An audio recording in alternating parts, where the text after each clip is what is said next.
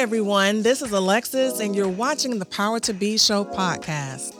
If you've been following us for a while, you know our slogan is worship does not stop on Sunday. On the Power to Be Show, we are showing people every week the impact of recognizing how God impacts every aspect of your life. Dive in each week as Dr. Bird, who is both a pastor and professor, chats with various entrepreneurs and leaders in the community. This week, we have with us Jeanette Gordon, who is the Senior Director for Healthier Neighbors, a place-based, resident-led behavioral health initiative. Their mission is to connect local and natural assets to opportunities and creative strategies to improve behavioral health in the 33401, 33407, and 33404 zip codes. Before I turn it over to our host, all I ask is that you subscribe to our YouTube channel, leave a comment on the episode, and share with your circle. We all have the power to be. Now, here is your host, Dr. Terrell Bird. Welcome to another episode of the Power to Be Show. Be creative, be connected, and be courageous. Worship does not stop on Sunday. Now, if you were going to give advice that you would say a business owner must do this to succeed. Listeners, I hope that you have been blessed, even as I have, with what we've heard today.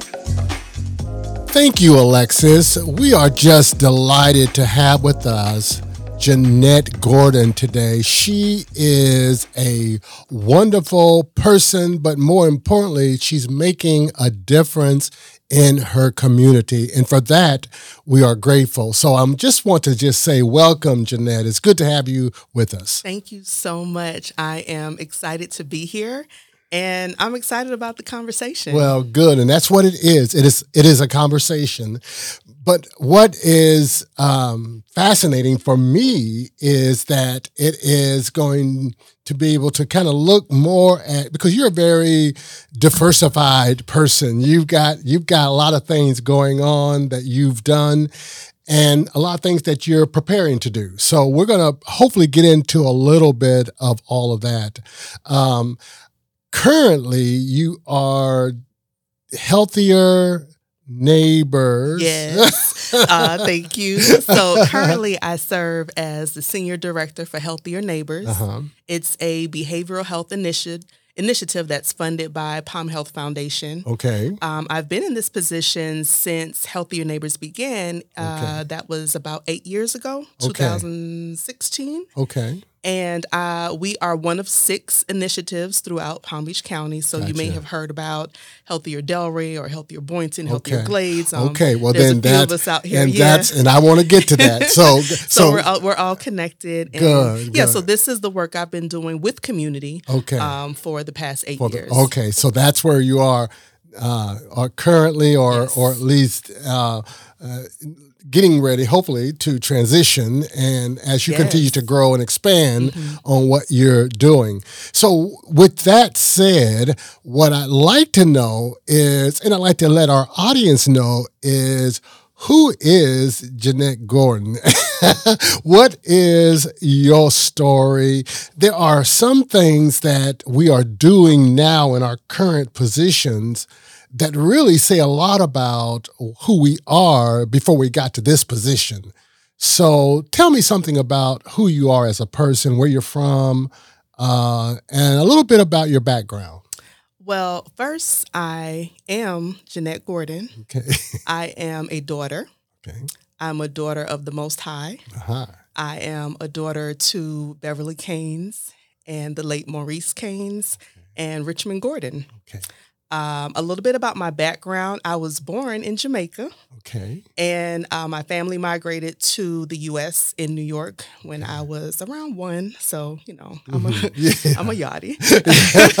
So we lived in New York until I was about 8 or 9 years old. Okay. My mom and my biological dad divorced, and my uncle was in Florida and he was like, come to Florida, it's great. Okay, and yeah. I was just traumatized because the kids at school were like, there's only kids at Disney World. They're not anywhere else. And I was like, oh no. They was like, it's just old people. And I was like, oh no. But I came here and of course it was very different. And Sure. I've been here since 1989. Okay. So one of the things that I noticed is that your earlier work had to do with children and counseling, youth, counseling youth.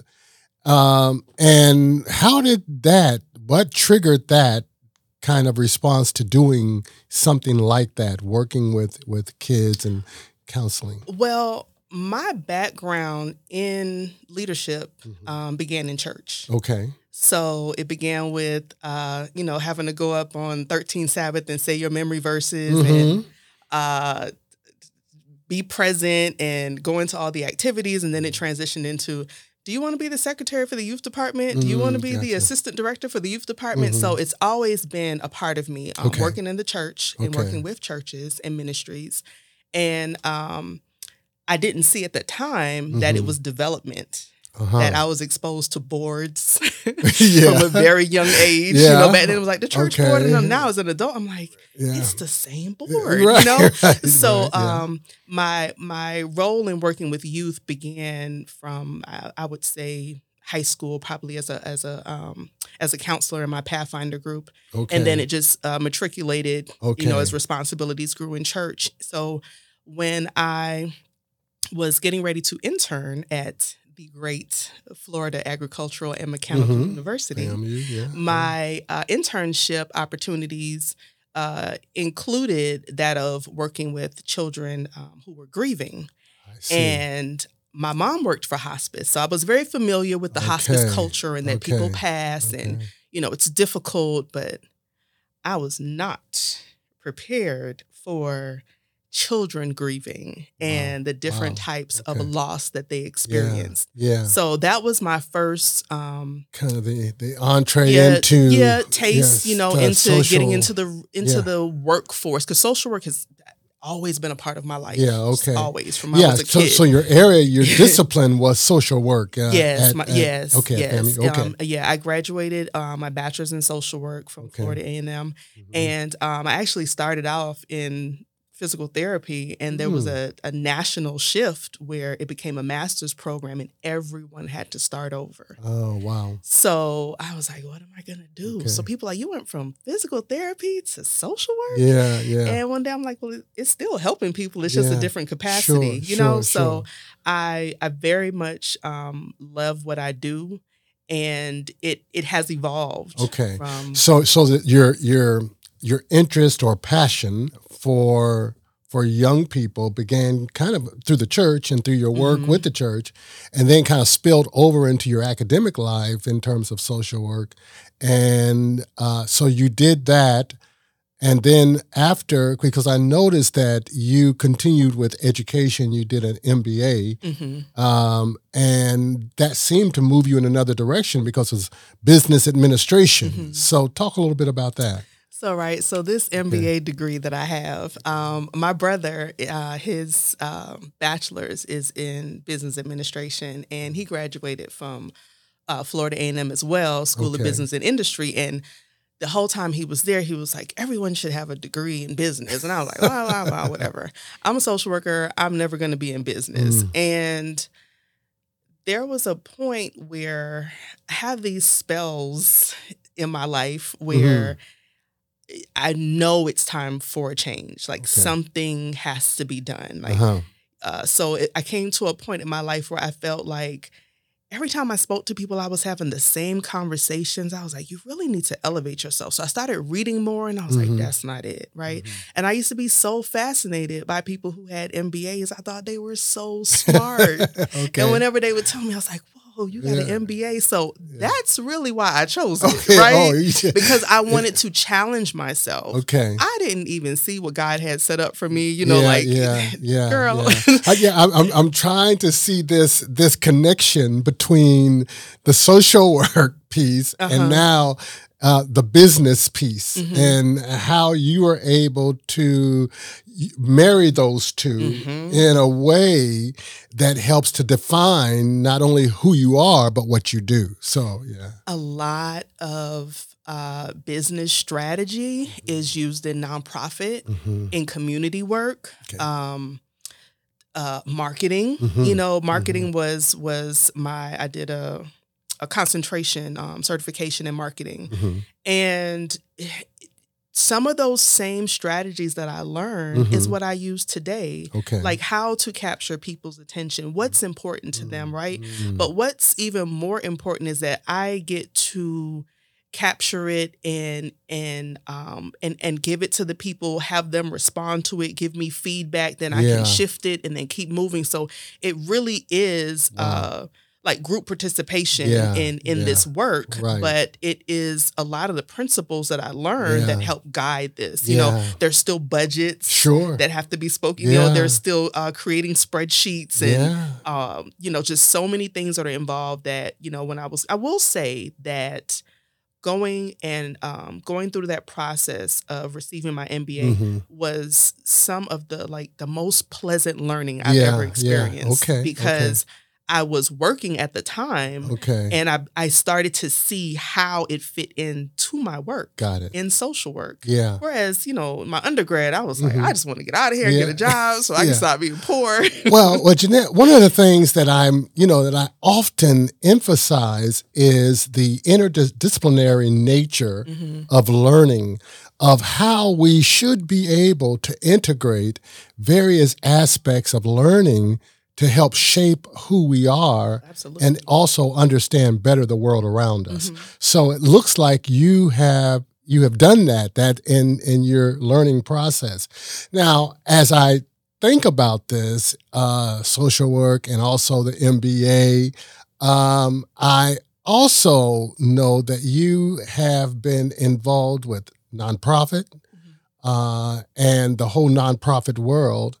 And also with this entrepreneurial spirit. So, working with nonprofits and then also looking at entrepreneurial. Can you talk a little bit about your desire for nonprofit and service? And because my concern always is, where is God in the midst of what you do, and how do you integrate your faith into the work you do? Because worship does not end on Sunday. So talk to me a little bit about that. I know I put some index cards in my purse because I just knew you were going to hit me with like 5 or 6 questions and I'm going to have to remember to get to them. But let me just start with this. Okay. When I went back to school to get my MBA, I was in a financial rut on paper. I did not look good at all, right? Okay. And people were just like, you want to go back to school, but do you know what you did with the loan that we gave you before? And I was like, yeah, I know, but I'm not going to do that again. Just give me a shot. Sure. So when I got serious about it and I prayed about it, and I said, God, if you let me get this degree, like, I promise I'll use it for you. Like, I got this. Like, So I got in school and everything was cleared and everything was good and, got done and got my degree. And lo and behold, my church needed a church clerk. And the church clerk was transitioning. So, normally that's not a role for someone in their early 20s. But I was like, boom, this is my payback. Like, I'm going to be the church clerk. And then I've done my due diligence of paying you back for this degree, God. Working in church. But as I've grown and matured in my faith, I realized how immature that thinking was because everything that I do is a product of God's love for me, and it is that, why do you do this? Sometimes people ask me about volunteer hours and, oh, that doesn't count because that's your job. You get paid for it. But people that do this work, that you don't, when you can stop. Okay. Sure. Yeah. Right? Right. And often that's not where you stop. Because people deserve so much more. Yeah. Especially when you see opportunities and resources that are open. And for me, you know, if I were to stop it at 5 o'clock and I knew 50 more people could have benefited, like I would just be home thinking about that. So there's no boundaries on service, you know, and on serving. There are. Okay. There are, right? So that's a part of the understanding self, right? So any folks that come into this field, especially in place-based work, which is what I do, working directly with people in a designated area, right? Okay. So anyone that comes in this work, I was like, well, what would you tell people? Know yourself. Do you have a therapist? Because working with people and hearing issues and, you know, there's every negative stat for our community, right? We're low income, we're low education, we're low health, we're low babies, we're low everything, right? Everything that can be negative. So it's like, if that's what you're hearing all day and you have your own issues to deal with. The counselor needs counseling. Exactly. Exactly. And it's like understanding your biases, understanding, you know, when they flare up and when they're present and you know, just being aware of self. Because there are times when, especially working with community, you just got to sit back and be quiet. And it's not about voicing your opinion. It's about listening. Okay. Well, I know one of the areas that you seem to kind of dive into was this area of housing and also HIV, AIDS. And so those are heavy issues. Talk a little bit about what are some of the dynamics of helping to solve some of those problems, and what were you doing to do that? Well, my route, I laughed because when I graduated back then, when you had to fax in applications, right? My mom worked at hospice. I would give her like 15 applications every night. Like, Mom, fax these in for me. And someone responded, and I really wanted the comprehensive AIDS program to respond. I really, really wanted to work there. And they didn't respond. And someone else responded. So I started that position. And I was in there for 2 days. And I got the call from the comprehensive AIDS program. And I was like, oh, I could just like leave and like they never see me again, or I could do this the right way. And my older brother was like, you really should do it the right way because you don't want to burn bridges. So glad I listened because I went back to partner with them in another job. And because of that good relationship, it was there. So I started working in, at that time, it was the comprehensive AIDS program. Now it's Found Care. They've grown leaps and bounds under Miss Yolette, and it was eye-opening for me. Coming back to which my part community. was it? The eye-opening was the influx of individuals in community who looked like me, were my age, and were positive.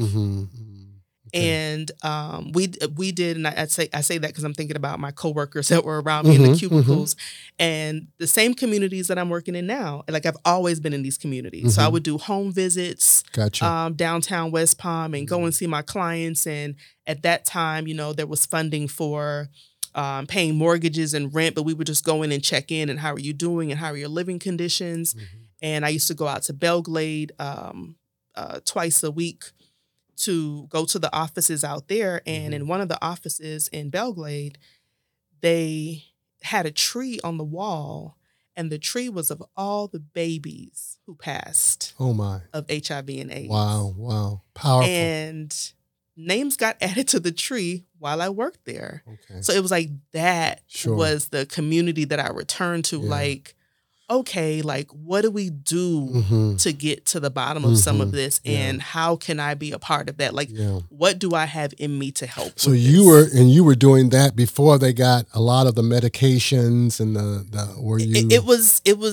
It was still a very heightened time in community. I'm not going to say it's not as heightened anymore, but I do think back there, especially in the elderly community, there was a huge rise in the elderly communities here. And we had to, you know, go out there and we would partner with our I forget what the team was called that would go out and give out information, but we would be there to say, hey, if you need assistance with housing, we can do that. If you need short term, what have you. So I worked on that side and not so much the case management side, but you still got a taste of everything that someone was experiencing, inclusive of the medications they take, and sometimes being on the phone with people that you knew personally, and you just, hey, what can I do to help you through this process? That's it. It's not about, hey, how'd you get in this situation? It's just, but by the grace of God. There you go. There go I. So it has always just made me feel like this is something that I always want to be a part of. Good. Yeah. Well, I could sense even in reading your involvement in that. And that's why I kind of point out the housing and the HIV, because housing, again, is another one of those areas where, especially now, people are suffering so great from the lack of, and then of course, food insecurity as well. So you got all of these pieces and many of them are interrelated, So the other thing that I really picked up and I thought was very, very interesting about what you have been doing is you have been really working toward this racial equality and equity. And I'm assuming that what you have been doing is engulfing yourself in the world of the marginalized, and talk about a little bit about that, about how race has impacted the challenges that people face and working with people on the margins. Well, my connection to the marginalized communities is not so distant. This is a part of my lived experience. Growing up and, seeing my mom flip through the books real quick when we're, buying groceries and, standing in line and being like, where are we? Like, what are we here for? And it's like, why is it so noisy? Why is it so crowded? Why are there so many people here? Why, when we go to the eye doctor, why do I have to go all the way in the back and look at the 4 little glasses that sit on the counter? But why can't I get the ones that are out front? So it's like, why do I always have to feel different? Because of the position that we're in. So why can't resources be equitable so that as a child, I'm not traumatized because, I have to wear the super big bifocals, which I did, And I used to try to hide them in my book bag, but I could not see, but it's like, and now, what I think one of the greatest challenges is the lack of knowledge of history. And I think that if people, including people who look like me, including Black people, right? And I get it because my family's Caribbean, right? So there's already an issue with we're not really Black, that's already that, right? And like identity type, yes, it's like no, we're Jamaican, we're not African American. We don't understand the struggle, but how did you get there? That's right. So those are conversations that will always be had. But for me, it's like when you teach and you grow and you move, right? You don't keep that to yourself. And what was most important to me is that in our community that they understood, and Adverse Childhood Experiences teaches this, that it's not about what's wrong with you. It's about what was done to you. Okay. So for me, in including community in Racial Equity Institute, which we did, and that was something unique because we had residents from Stony Brook with governmental officials from Palm Beach County sitting in a Racial Equity Institute, a 2-day, I forget now. It's been so long since we've all sat in the room and did that. But Stony Brook, having that conversation and everyone realizing how much you have in common, right? Yeah. And also residents realizing, wait a minute, redlining? That's how this happened. Right. Yeah. So we not just nasty and dirty and don't want better for ourselves. It's that we don't get equivalent resources. Like, now I have a reason to go register to vote. Yeah, and the fact that you can see that because of a lived experience, and I mean, I understand that too. I mean, I had to eat government cheese, you know. It was good though. It was good. it was. But understanding that we can identify, and therefore don't see ourselves as the other, but see ourselves as a part of. Yes, you know? Because folks have to see empowerment for themselves, right? You gotta get that. Like, I can't, as much as I can, get up every morning and be like, you're powerful, you're brilliant. Right. It's that at some point, like, you have to say that, right? Yeah. But where is that gonna come from if I don't see any examples of empowerment and knowledge? And so it's like, this is who we. This is who we are. This is what we own. Right. This is what we had access to before it was taken away from us. Yeah, and I think that the fact that we're able to own it and able to share it, so it becomes a shared story. Yeah. And so it's not just your story, but it's my story. I know Maya Angelou said that we're all edge walking, and to say that nobody has it all together. Absolutely not. No, we're all having some issues. So and that's so important, because if we move in that spirit of nobody has it together, all together, then we value everyone at the table. Yeah. Right. So there's no. One thing that I hate is when we have community meetings and we're introducing ourselves. And this is something that we stopped at our community meetings. There's no, you can't give your title. It is your name and your connection to the community. Wow. Right? I love it. Because if I say, hi, I'm Jeanette, I'm the CEO, and then the next person would say, hey, I'm Jeanette, I'm just a resident. And it's like, you are the most valuable person all these here. Class distinctions and status so it's and things. Like, let's make this an even playing field. And that way everyone's needs, everyone's opinions are valued, and those that may have felt beneath someone doesn't even know who they're sitting beside, because it doesn't matter. Right, exactly. Oh, Jeanette, until it's time for a resource, then it matters. Jeanette, I'm so happy just to talk to you about some of those things, but now this the current work that you're doing, and I know I want to talk about an entrepreneurial piece too, but the current work that you've been doing, which is Healthier Neighbors, yeah. So I want to kind of get into that, and what does that look like? And I want to talk about, even you've been honored because of the work you've done, right? The Robert Wood Johnson. Palm Beach County. Yes, so you've been so I know you've been doing good work. Yes, okay, so there's a movement here in this county, and I'm so excited to have my name and the opportunity to have learned through this process. So this idea of, and let me tell you what Healthier Neighbors is, right? Because good. When this opportunity came across my desk, I had just finished a contract, and I was like, I'm going to go to the beach for a couple of days and figure out what I'm going to do next, right? Yeah. And a mentor of mine, Barbara Cheeve, she sent me an email and said, Barbara, I know her. Take a look at this opportunity. So I was looking at it, I was like, I don't want to be on anybody else's. I don't want to work as a case manager. Like, I'm ready for something different. And then it was like resident leadership. And I'm like, they always say residents are going to lead, and that's never what it is, right? So I kind of put it to the side. And then she was like, did you apply? And I'm like, okay. So I think I need to listen. So I applied.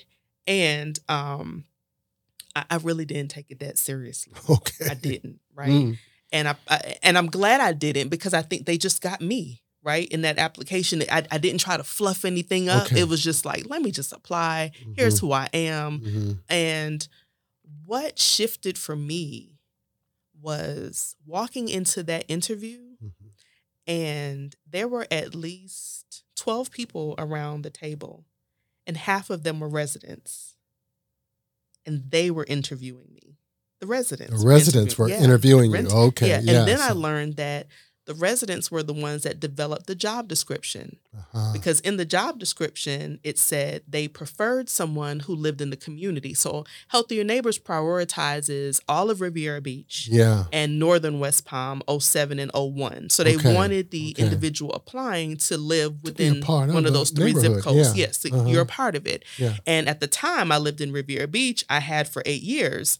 So I was like, what? Nobody ever gives you bonus points for living in the hood. Like, I live here. So, that probably, made it look a little bit better. I'm not sure. But when I saw on there that element that they wanted the individual to live in community, that it was resident leadership. And then when I got to the interview, there were residents at the table. I sat up. And I was like, okay, whoa, time to take this seriously, right? And that's pretty much how it began. And what I learned about the initiative was that Palm Health was really doing something that no one had done. And this was shifting their funding practices to the typical write in for a grant and they give opportunities out to, you know what, based on the data we received on these 6 communities and the heightened areas of behavioral health, family caregiving, diabetes prevention, which is what it started off as, let's give the money to community and let them decide what they do with it. I love that. Right? I love and they're naming for themselves what they need and what they want. Wow. Yeah. So the first 6 months of my position was talking to community, introducing Healthier Neighbors to them, right? Wow. And some places I went in, they were like, who are you? Are you from the city? Who sent you? Are you running for office? I was like, no, ma'am. So I was like, I'm just here to tell you about the program. So I went to schools and, folks are like, so we got money? We can do whatever we want to do with it. And I said, yes. So every time I went in, I'm like, hi, my name's Jeanette Gordon. I work for you. And they're like, you work for us? I work for you. And I said, so until you all tell me what we're going to do with the money, what's important to you, the money won't be spent. Yeah. And they didn't believe that. Wow. Right. So it was like when we got to, finally formalizing subcommittees that were chaired by residents. And the residents, what was so huge was they defined behavioral health. Okay. It wasn't taken out of a dictionary. Gotcha. And they defined behavioral health based on their mind, body, and spirit being well. Those were their words. So what their life was like. Yeah. And then they said within behavioral health, in our communities, and there's so much similarity between downtown West Palm and Riviera Beach. There's a lot of resources that we utilize, especially on the 45th Street corridor, as it relates to health services, education, all of that border. So the residents wanted to prioritize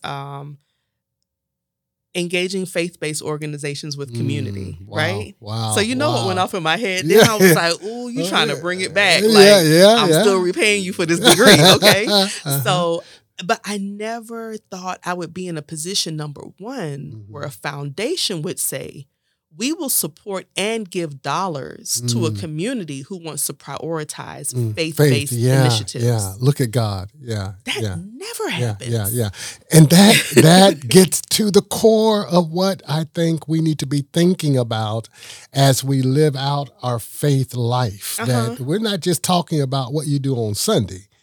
There are needs, there are concerns that we need to be addressing. Now, you're talking about having funds. Now, what are the funding agencies? Is it part of what the city is setting aside, or all foundations? This is all Palm Health Foundation. Okay. Yes, okay. and this was a big shift, as I said, in the way that they do funding. So what they started to say, right, because now they have these 6 communities that they've invested in. So now it's if Jane Doe, went to them as Jane Doe probably did in the past and said, I'm in Riviera Beach. I'd like to do this project. And they would say, hey, you need to connect with Jeanette.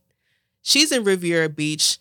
The residents there decide how the funds are used. Present your ideas to the residents. Okay. That's the way that it's run. Wow. So from that, it matriculated into us developing a mini grant process, which is probably what Healthier Neighbors is most popular for, is giving out our mini grants. Okay. that was orchestrated by residents. It started with Healthier Jupiter.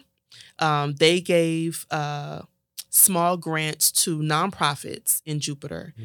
When it got to Healthier Neighbors, right? Because we share so much information in this initiative, which is why it's just so dope, right? Wow. And if someone builds a system like my friend Carrie did, coworker Carrie did at the time, Carrie Brown, she built out the mini grant system in Jupiter. When I came on board, she was like, here's all the documents. Just put your logo on it. Why reinvent the wheel, you know? Yeah. Thank you. But you know, sometimes you get in places and folks are like, well, this is mine. This is mine. But we share so many resources, but we also share those same resources with community. So if someone says to me, can I get the blueprint of how you do mini grants? Absolutely. Here it is. This is how we do it. Wow. So when she passed that down, then our community said, well, we want to add to that for-profit.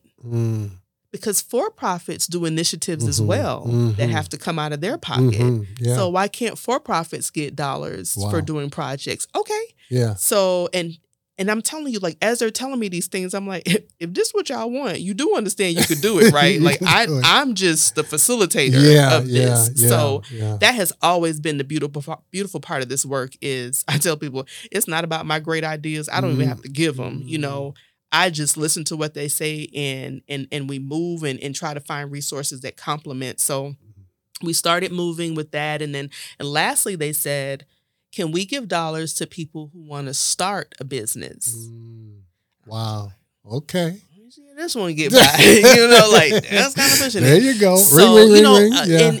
In full transparency, there was some conversation just around trust, right? Sure. Because folks were asking, so we're just going to give these people the money? Right. And I'm saying these people, that's my derogatory term I'm using. No one said that, right, you know, right, so there's right. like, we're just going to give community money directly and not monitor. Like, how do we know they're going to use it? How do we? And that could be anybody, these people. So I said, you know, well, we gotta trust them, right? And there was more to gain than to lose. So the first time that we did mini grants, we awarded 38 individuals from community, and it was a total of about $53,000. Wow. And that was inclusive of for-profits, nonprofits, and individuals who wanted to start their own business. So, for instance, a lady applied to us for, I think, like $650 or $700, right? Because grants could be as small as that. And she had been unfortunately laid off from her cleaning business. And she said, I just need to buy the supplies. I have the clients. Wow. So she got that. She got her supplies and went on about her business. She was out. You know, and I'm just like, that's the seed that some people need to start their business. And I often say people are not necessarily looking for a handout, just a hand up, you know? And so even with them, they're like, we don't got to pay this back. Like, no, you're good. Like, I promise you, you're good. Right. That's wonderful. So now, and this is happening throughout South Florida or Palm Beach County? Or it's happening throughout, well, not South Florida, Palm Beach County. I will say, though, that there has been interest in other counties in this place-based work. Okay. And myself, as well as the other 5 directors and some staff from Palm Health Foundation have been a part of those conversations, just being very transparent in what this looks like financially. Sure. Because also on these projects, I speak, you know, when I speak about Healthier Neighbors, I say we, and it's a collaborative because I don't do this by myself. Right, you know, as I said, there's many residents behind this work, right? However, on paper, there's only one full-time employee. So at the end of the day, it's like, my job is to ensure collaboration, is to ensure partnership, you know. But initially, you know, I was just like, this is a little weird. But they intentionally set it up that way so that community can see the majority of the dollars are going to you. It's not top heavy with staff. I don't have a secretary and a case manager and this person and that person. Like, it's just me. Wow. Yeah. But then again, the buck stops too. Then, you know, accountability. Accountability. And I'm also accountable to my steering committee, which is inclusive of residents. And they do my annual report, the residents, my co-chairs. Shout out to Anitra Moss and Denise Williams, who are currently my co-chairs. And they, I have to report back to them. So if I'm not doing it right, they're the ones that are going to let me know. Yeah. Wow. Well, I tell you, what you're doing speaks to what this emphasis on faith and integration of faith and work, and how God is using you to do His work and His kingdom building. Worship doesn't stop on Sunday. Oh, no. So worship is, for me, continual. It's as I used to say in my Pathfinder group, if we said our pledge was, it's keeping a song in your heart. That's right. And understanding that this world is never going to give to us what we deserve, right? Yeah, so if we're looking for it, you're never going to get it here. This world is crap, and it is. It really is, right? So what are we trying to do right now? Welcome to the real world. We're trying to make the best of it. We're trying to love on the folks that just aren't taking the world too well. It's just a little, because the world is a little bit more of a struggle for some people than others. That's true. Some folks can just mosey on through and they got it and they're good and nothing's phasing them, and others are like, this killing, this shooting, this wars, this is too much for me, And it's our responsibility to love on those people and to nurture those people and to make them always feel like they're a part of the process. And when you have a community of support, and that's so important. And I know that's exactly what you're doing. Now, these awards that I mentioned that you were given, so which means somebody's taking note and notice of what you're doing. And that's a good thing. So I applaud you for that. It is definitely and your team. A team. And I would say that, between Palm Health Foundation and Youth Services, and I know I am missing one other organization that is a part of it. That all collaborated. And it's a collaboration. It's the partnership that we have to develop. And really to show, because it's really a hands-on, right? So it's really to show other communities that residents can lead, and they can lead very well, right? Yeah. So we never say that we're going in there to help community. Right. They're good. They just don't have access to what they should have access to. So can you just give us you're helping what we to need? Provide resources. Yes, so right. They can do but then also looking at it from a cultural perspective, because resources are going to differ where you go based on your development, what your exposure is, and what have you. So in one area, you may need rice. In another area, you may need gloves and not understand why, but it's not for us to understand. It's for us to fill that gap, right? So I think that. So there has to be a lot of cultural sensitivity in this work. And just acknowledgement of it. And I'm really excited that there are so many individuals throughout Palm Beach County who have had an opportunity to experience some type of racial equity course or conversation. And now there's a racial equity team that meets, and that name just slipped me. Everything's slipping me. That meets regularly for individuals who have gone through those courses and want to talk about it and want to do something about it as well. What can we do, right? So first, I would say is the education piece, just about where we are and what we're doing and what can be done differently. And I think once that connection is made with community, right? Because it's one thing to tell somebody, right, you struggling, you don't know how you're going to eat today, all these things, right? Oh, and can you go out and vote for what? Right. For what, right? But I think that with our communities, we've really got to get down to see that right there. We have to, those connections. We've got to say, this is why this is important. And when folks are distracted, it's not that they don't want it. Right. It's just that something else has their attention. That's right. Right. And it's hard for poverty to supersede anything else. When you can't eat. That's right. When I'm hungry, you don't. I got a sermon for you. No, I want to eat. So part of what I'm trying to also kind of get at is this Faith Alliance, and I know that you've also been working with clergy and So tell me something about this entrepreneurial aspect of what you're doing and the direction you're going in now. This kind of this next shift, this next journey that you're on. So this next journey that I'm on, right? So Healthier Neighbors, due to the pandemic and just fate, really, like this is the direction it was supposed to go in, right? This was supposed to happen. So Healthier Neighbors was initially a 5 to 7 year initiative, right? And it has grown on the hearts of community. Wow.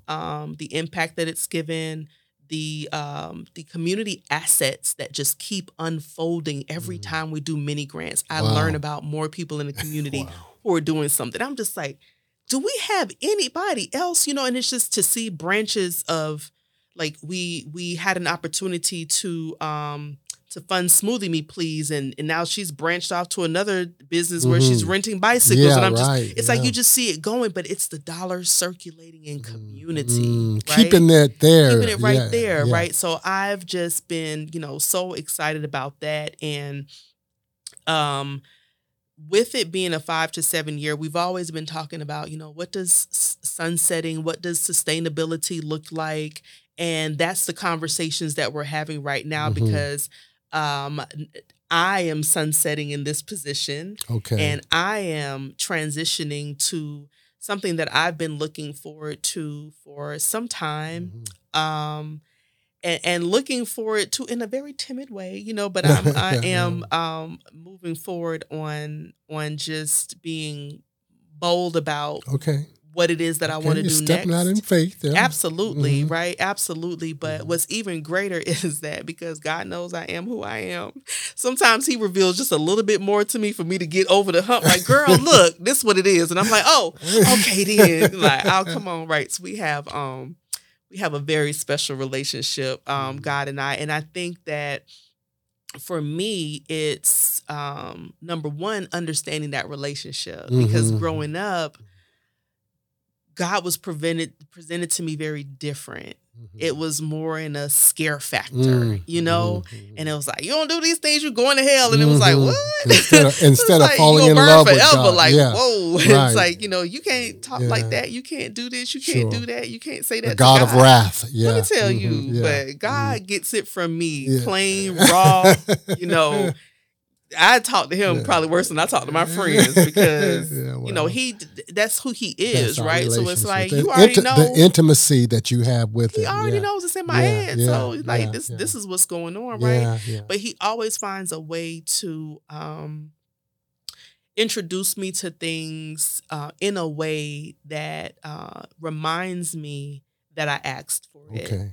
And also reminds me that I still need him, right? Because if I felt like, I got this, like, I'm good, God, go to somebody else, right? I'm like, no, like, I actually need you to get a little bit closer because, this new venture, fortunately, right, there is such a dynamic opportunity when your passion and your purpose just align with your work, right? Yeah. So it's like, work is hard. Don't get me wrong. Like, the work I do is tough.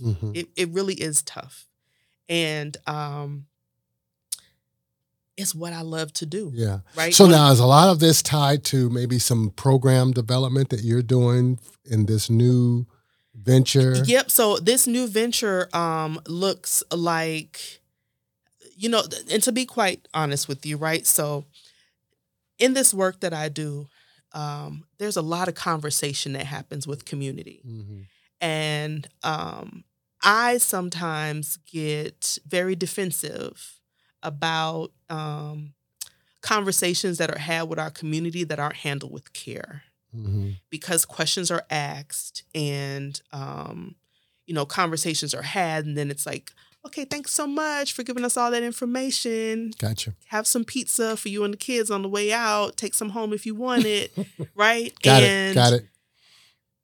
And I just want to see that done differently. Sure. Right? Got it. So there's times when, I may get a, hey, Jeanette, can you let these folks know who it is that they need to meet with? And I'm like, well, what do they want to ask? Can I get a copy of the survey? Because when you build that trust with community and you say, hey, I'm sending over Brian to come talk to you, right? They're like, well, Brian can come in my house. He can come sit in my living room because Jeanette said he was good, right? Yeah. So when I go in and say, here, go meet with this group, right? So now I would like to be that face of taking care of community and getting that data. But also what I've realized is two things, right? One is the work that a lot of faith leaders want to do. Right. They're ready. They're willing. They have great ideas. I can't tell you how many pastors and clergy and ministers I've met with great ideas, right? And church bodies, right? Sure. And they just can't get it out the door.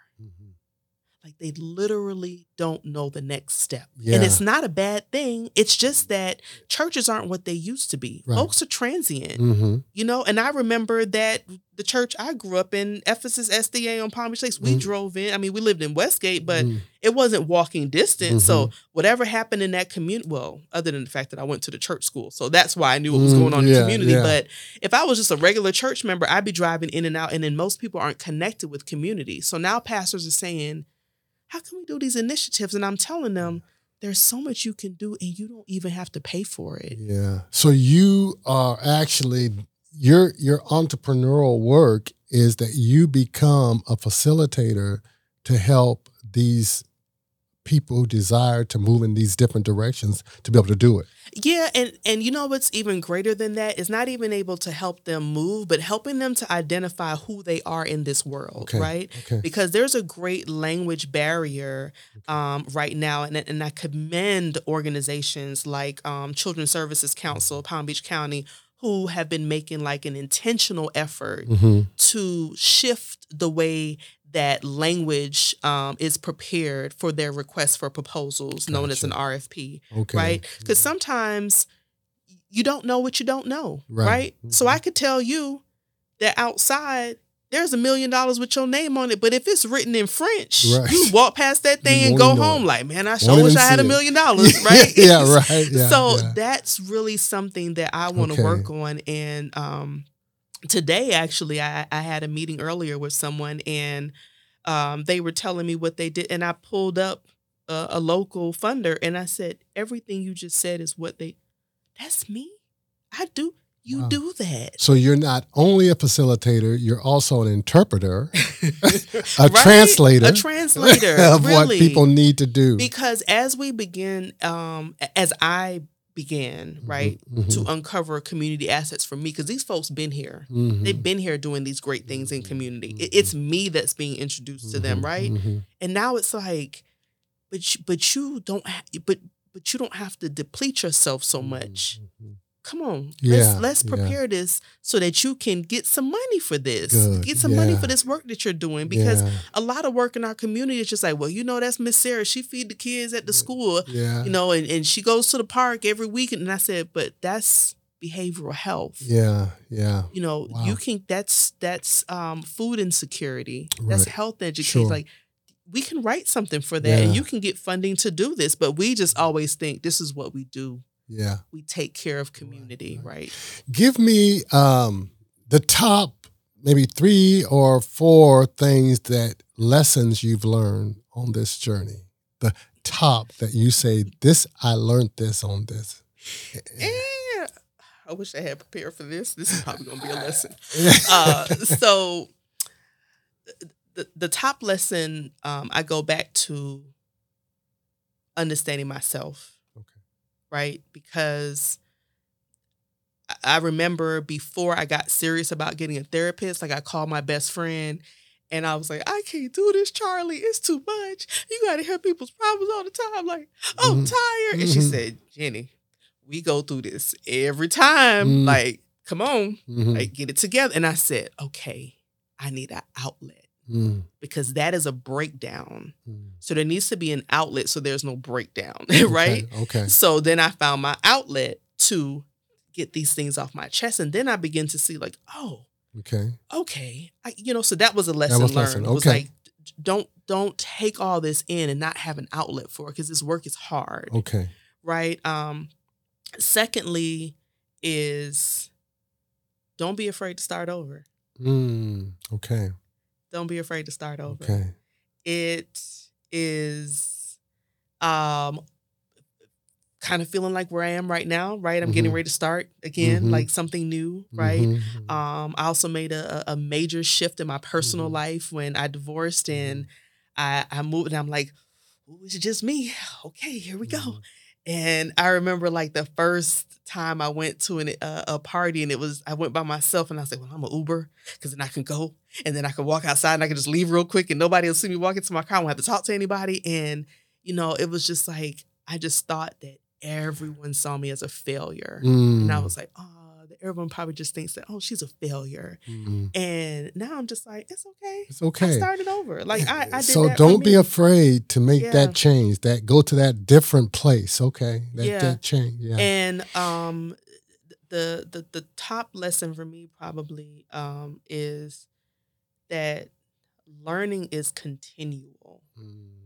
It's continual. Okay. And it is it's even the reason why, I do my Bible study on repeat, because the next time I come back to that, it's like, I didn't get that lesson the first time. Like, whoa, this is different because I'm a different stage in my life. Wow. Or when I realized that you regurgitating the same conversations, you hanging out with the same people, like it's time to step it up a little bit. Like you need to go back to school. You need to read some more books, so it's like that learning process, even stepping out here on my own now, I'm like, where are my learning tools? Because when you're attached to an employer, it's like, you got to go to this training. You got to go to that training. You got to do this training. But now it's like, you got to figure out what's going to be good for you. What's the learning that's going to enhance you in this space? So be willing to have an outlet.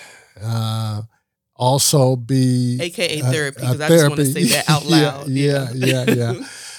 To be willing to make a change and to move to something different. And then the third one you said is most important is what? Continual learning. Continue learning, because learning should never quit. It should never stop. So. Wow, it's been a treat. It's that talking to you. Is it okay if I have a word of prayer with you? I want to pray for as you move forward. So let's do it. Okay, let's pray. Eternal God, our Father, we thank you for the wonderful experience that we've had in this space today. I thank you for Jeanette. I thank you for how you have used her in such an amazing way to make a difference in the lives of so many. And she even acknowledges that it's not her alone and that she's aware of that. So I thank you for her spirit of humility and for her spirit of community and believing that it does take a community. Thank you, O God, for the work that you have done. But now, Lord, I'm praying for the work you shall do, that as she has moved to this new place, this new space, in her journey, that you, O God, would bestow her with bountiful blessings, and that you would extend the borders, O God, the borders for more and more blessings, for more and more resources to be a blessing to others. And Lord, even as you pour into her so that she can pour into others, that you will be glorified for it. So we thank you, dear Lord, and I pray and give thanks for her today for being on our show. In Jesus' name we give thanks. Amen. Jeanette, thank you. I wasn't even nervous. That was really good. Well, that's good. Thank you. And we want our audience to know that this kind of informative and inspirational conversation is something we want you to be able to take advantage of. So we thank Jeanette, and we just pray that you too will be blessed by it. God bless you. See you next week.